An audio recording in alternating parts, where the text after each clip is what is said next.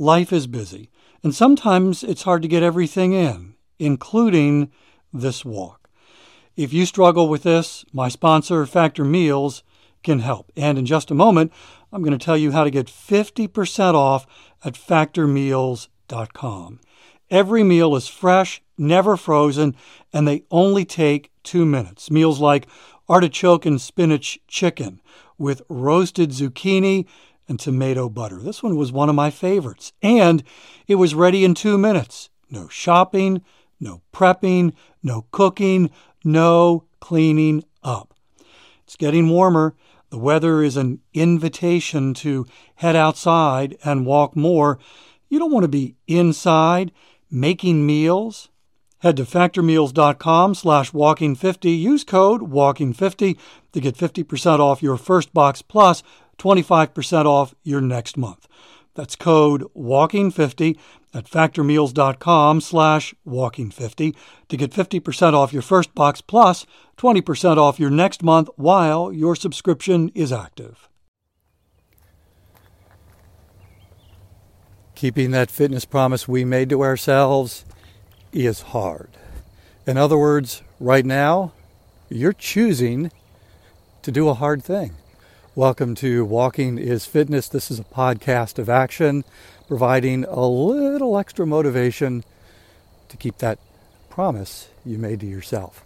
Hi, I'm Dave. I've been walking for fitness since 2013, averaging just about 21,000 steps. Again, that's not my goal. That's merely a reflection of how much I love doing this. I'm walking right now and would love to have you join me for the next 10 minutes or so. It is a mild spring morning in South Carolina. I did, however, shortly after I left the house, felt a light mist upon my head. And I did check the forecast. This seems to be a common theme here. And there was no rain expected in the next 60 minutes.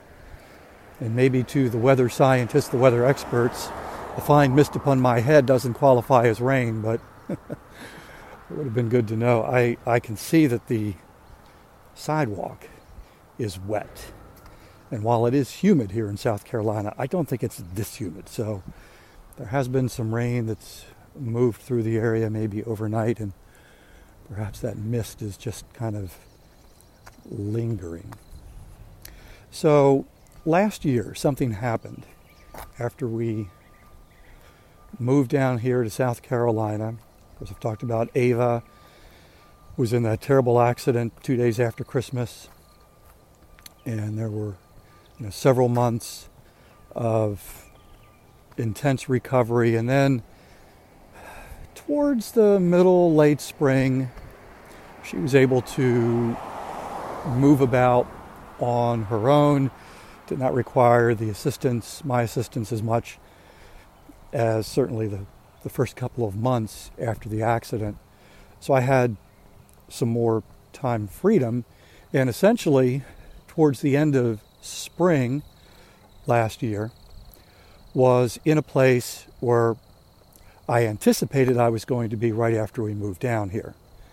So we're in a brand new state, brand new location. I'm working from home for the first time ever in my life, and I continued, by the way, to work even after the accident. The radio station was fantastic and gracious, allowing me to work when I could, and I found pockets of time and was still able to do what I was supposed to do. But now I had this time freedom, and something, I started feeling anxiety. Now I want to be clear that I did not go see anyone for this, so what I'm defining as anxiety may not actually be the clinical definition. I just know that for starting in the spring, through the summer, and into the fall, I was feeling this low-level anxiety. That's the best way that I can describe it. That threw me for a loop. It's like, what is going on here? I would have not been surprised if I had felt that right after the accident, but I didn't.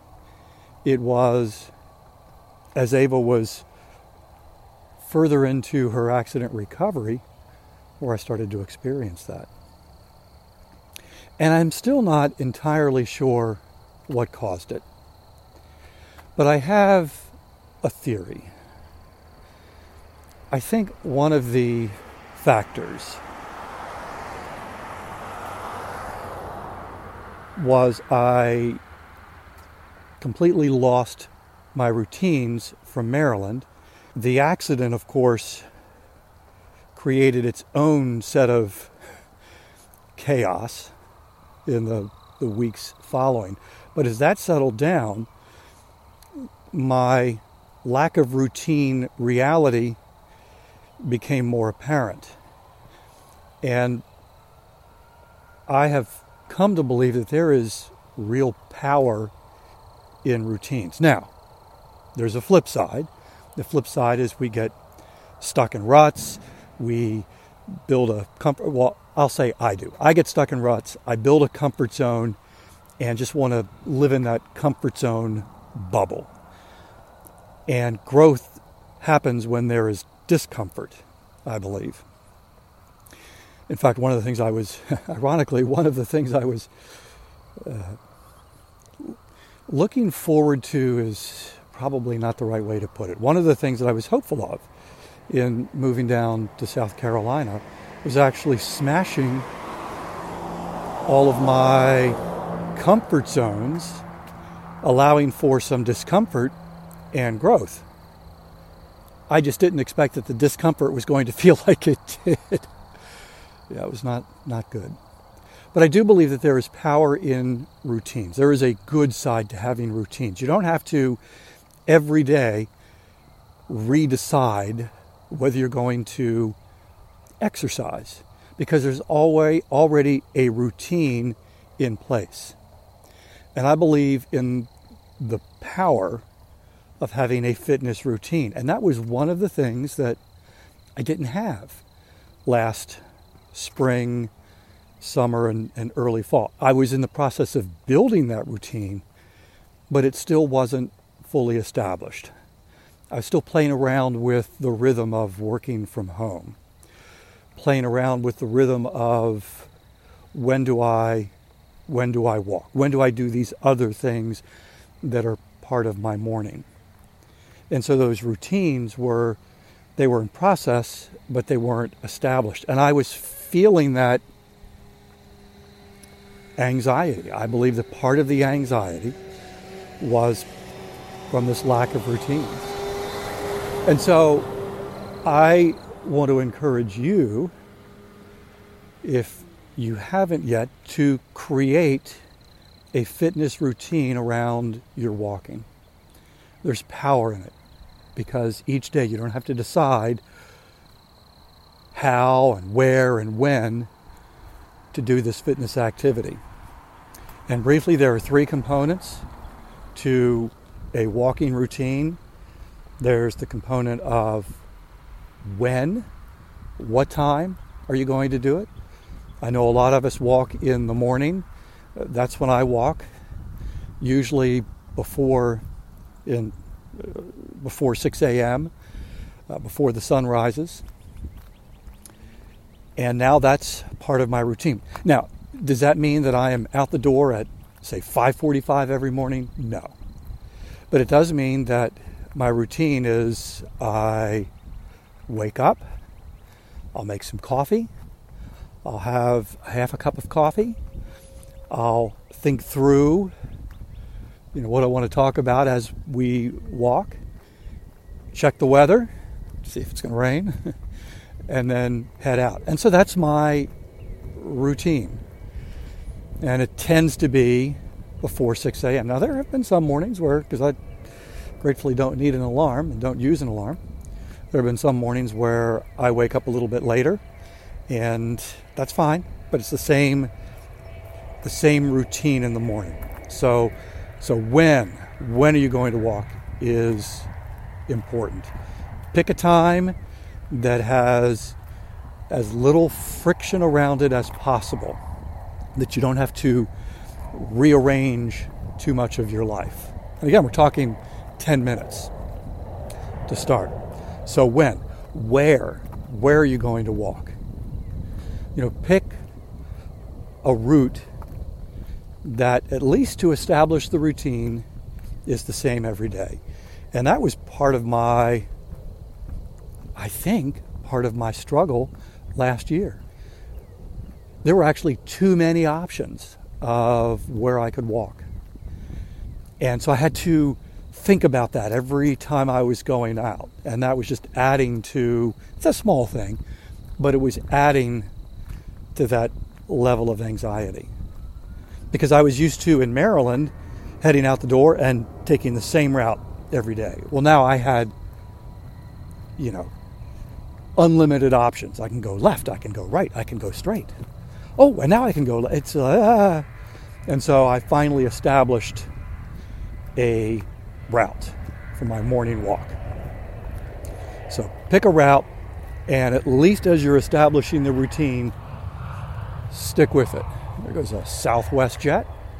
Yeah, I'm walking along the airport this morning. It's cool.